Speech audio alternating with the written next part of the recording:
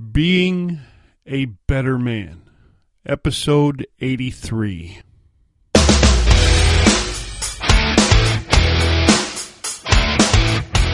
All right, guys, welcome to Wednesday. Welcome to Storytime with Alf. Storytime is where I tell a true story from my strange and interesting life. The purpose of the story is not just to entertain you, but also to share with you the lesson or lessons I learned from that story. They might even cause you to reevaluate parts of your life and help you get lessons that you never knew were there. With that being said, just sit back, relax, and enjoy the story.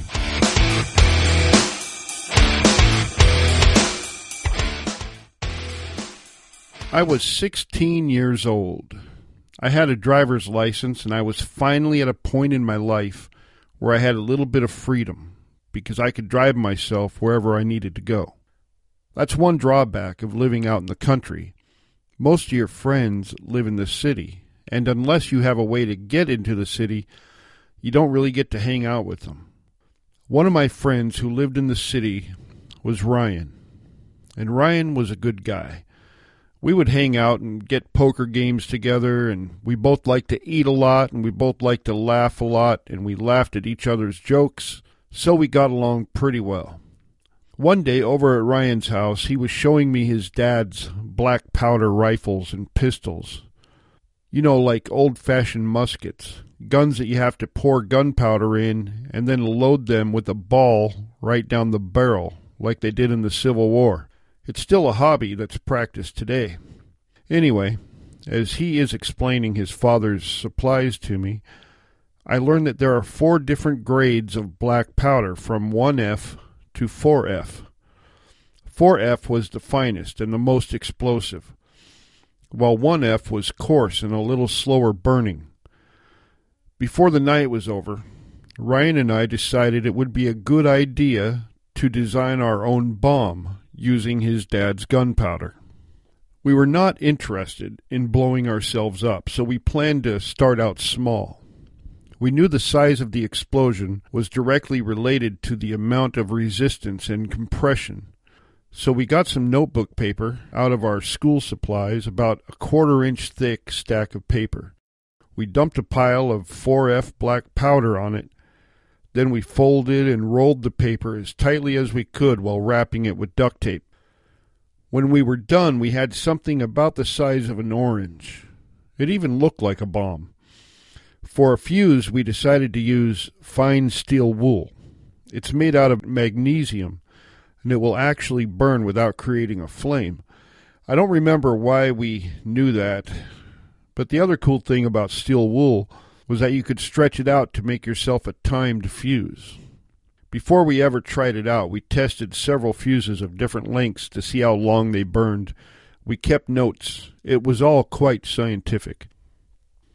To attach the fuse, we carefully cut a hole in the bomb and taped it in place.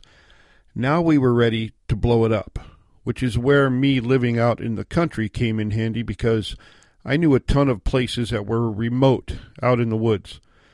That is where our bomb laboratory test site would be. That first bomb we made was probably my favorite, because it was the first. We put it at the base of a tree. There was a lot of thick brush around it, too. We lit it and took off running to a safe position that we had previously decided on. Because remember, we were not interested in blowing ourselves up. We waited. Then we waited some more. We started to wonder if the fuse had gone out, when all of a sudden it blew. We were expecting the sound of like a large M80 on 4th of July. But what we got was louder than we expected, much louder. The sound of the explosion echoed 4 times off the sides of different hills. It was pretty amazing. The problem with successfully making a bomb was that now we were hooked. All we wanted to do now was make bigger, louder bombs. We wanted to improve our methods and keep getting better.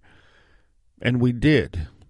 We were only limited by Ryan's dad's supply of gunpowder, but he was well stocked when we were starting out. There wasn't any ill intent behind our bomb making. We really just loved the science of it, and the explosion too, of course. Our bombs got bigger and bigger and more devastating in their destructive power.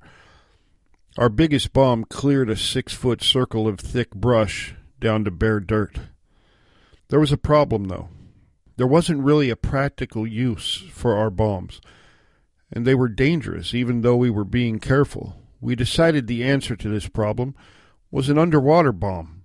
That would have a practical use because we could make depth charges, drop them in a lake from a boat, and then pick up all the fish that were floating around, killed by the shock wave. Brilliant. It's amazing how people can justify the things they're doing. The first thing we had to do was invent an underwater fuse. The bomb itself was already watertight. We came up with an idea that we thought would work. We took some clear plastic tubing and stuffed it with the coarse, slower burning powder. Once it was lit, it would keep burning by continuously lighting the dry powder in the tube before the water was able to put it out. We had to test our theory immediately. We manufactured a small bomb, a little bigger than an apricot. We made the fuse and attached it. Now we had to test it, but where? In Ryan's backyard, there was one of those galvanized metal wash tubs that hold 25 or 30 gallons of water.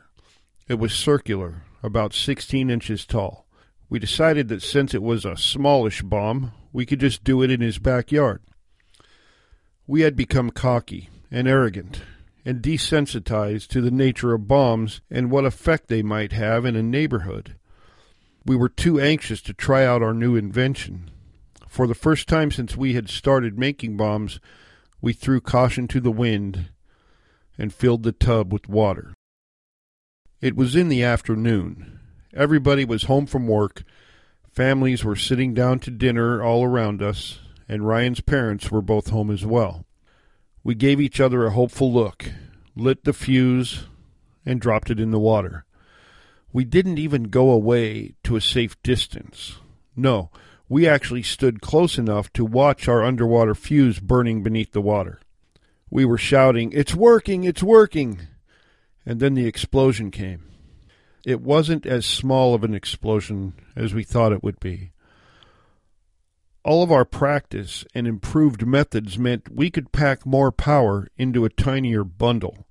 We forgot about that part. Immediately after the explosion, it was like everything in the world stopped, probably because we were temporarily deaf. Where was the water? We looked around. Then we looked up, and there was the water, hanging in a column up in the sky.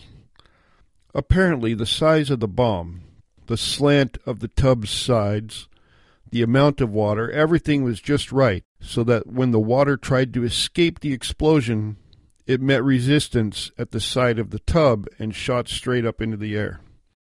It was pretty amazing. The last thing the expanding water did before it left the tub was to blow out all the seams in the metal wash tub and leave it flattened like a pop can run over by a car. Then the water started to fall all around us, all at once. Ryan and I were standing there, drenched by water, laughing hysterically at this crazy thing we had caused to happen, delighted that we had invented something that worked. What we didn't yet realize is that the percussion had rattled the windows of all the houses for a couple blocks in all directions. All the dogs in the whole neighborhood were barking. Less than a minute had passed since the explosion, and we hadn't had time to finish our celebration when Ryan's parents came bounding into the backyard from the back door of the house. They both wore expressions of fear and panic. Obviously, they had expected to see the worst. But then they saw us, laughing hysterically, drenched in water, standing next to a flattened galvanized tub. Their expressions changed quickly to anger. After a few moments of glaring at us, his mom said, "Alf, it's time for you to leave." She didn't have to tell me twice. I got out of there as fast as I could. Luckily, they didn't call my parents. We were no longer allowed access to the black powder after that. In fact, Ryan's parents kind of discouraged him hanging out with me too much at all. And I don't think I was ever invited to dinner ever again. We were still friends, but it was different somehow. That was the last bomb I ever made, and that's the end of this story. So why did I tell you this? I want to be really clear. I am in no way advocating kids making bombs. It might have sounded like fun, but it was one of the stupidest things I ever got involved with. We were just a couple kids pretending to be rocket scientists. It was crazy, and we're really lucky we both survived. Do not, I repeat, do not try this at home. I told you about this so I could share the lesson I learned from it. It was an important lesson about being in control of your intellect, or more specifically, not losing control of it.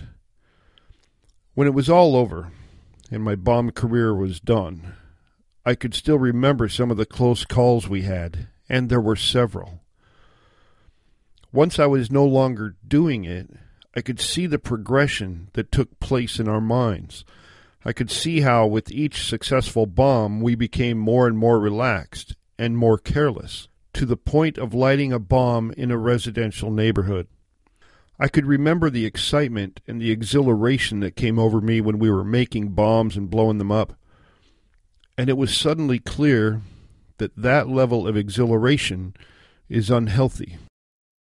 It's unhealthy because it completely takes over the part of your brain where common sense lives. It renders your intellectual decision-making part of your brain useless. You get kind of addicted to the excitement of it, and then that becomes all that matters. It doesn't have to be bombs that do this. Pretend bombs in video games can create the same unhealthy effect. Drugs can do it too, or risky criminal behavior, or any number of things. Some women can even have this effect on a guy, separating him from reality. And I'm sure some guys can do that to women too. But here's the bottom line. There is a certain type of intense excitement that crosses the line. It's dangerous. And it almost always involves potentially dangerous activities. And if it gets a hold of you, many bad things can happen. I was lucky.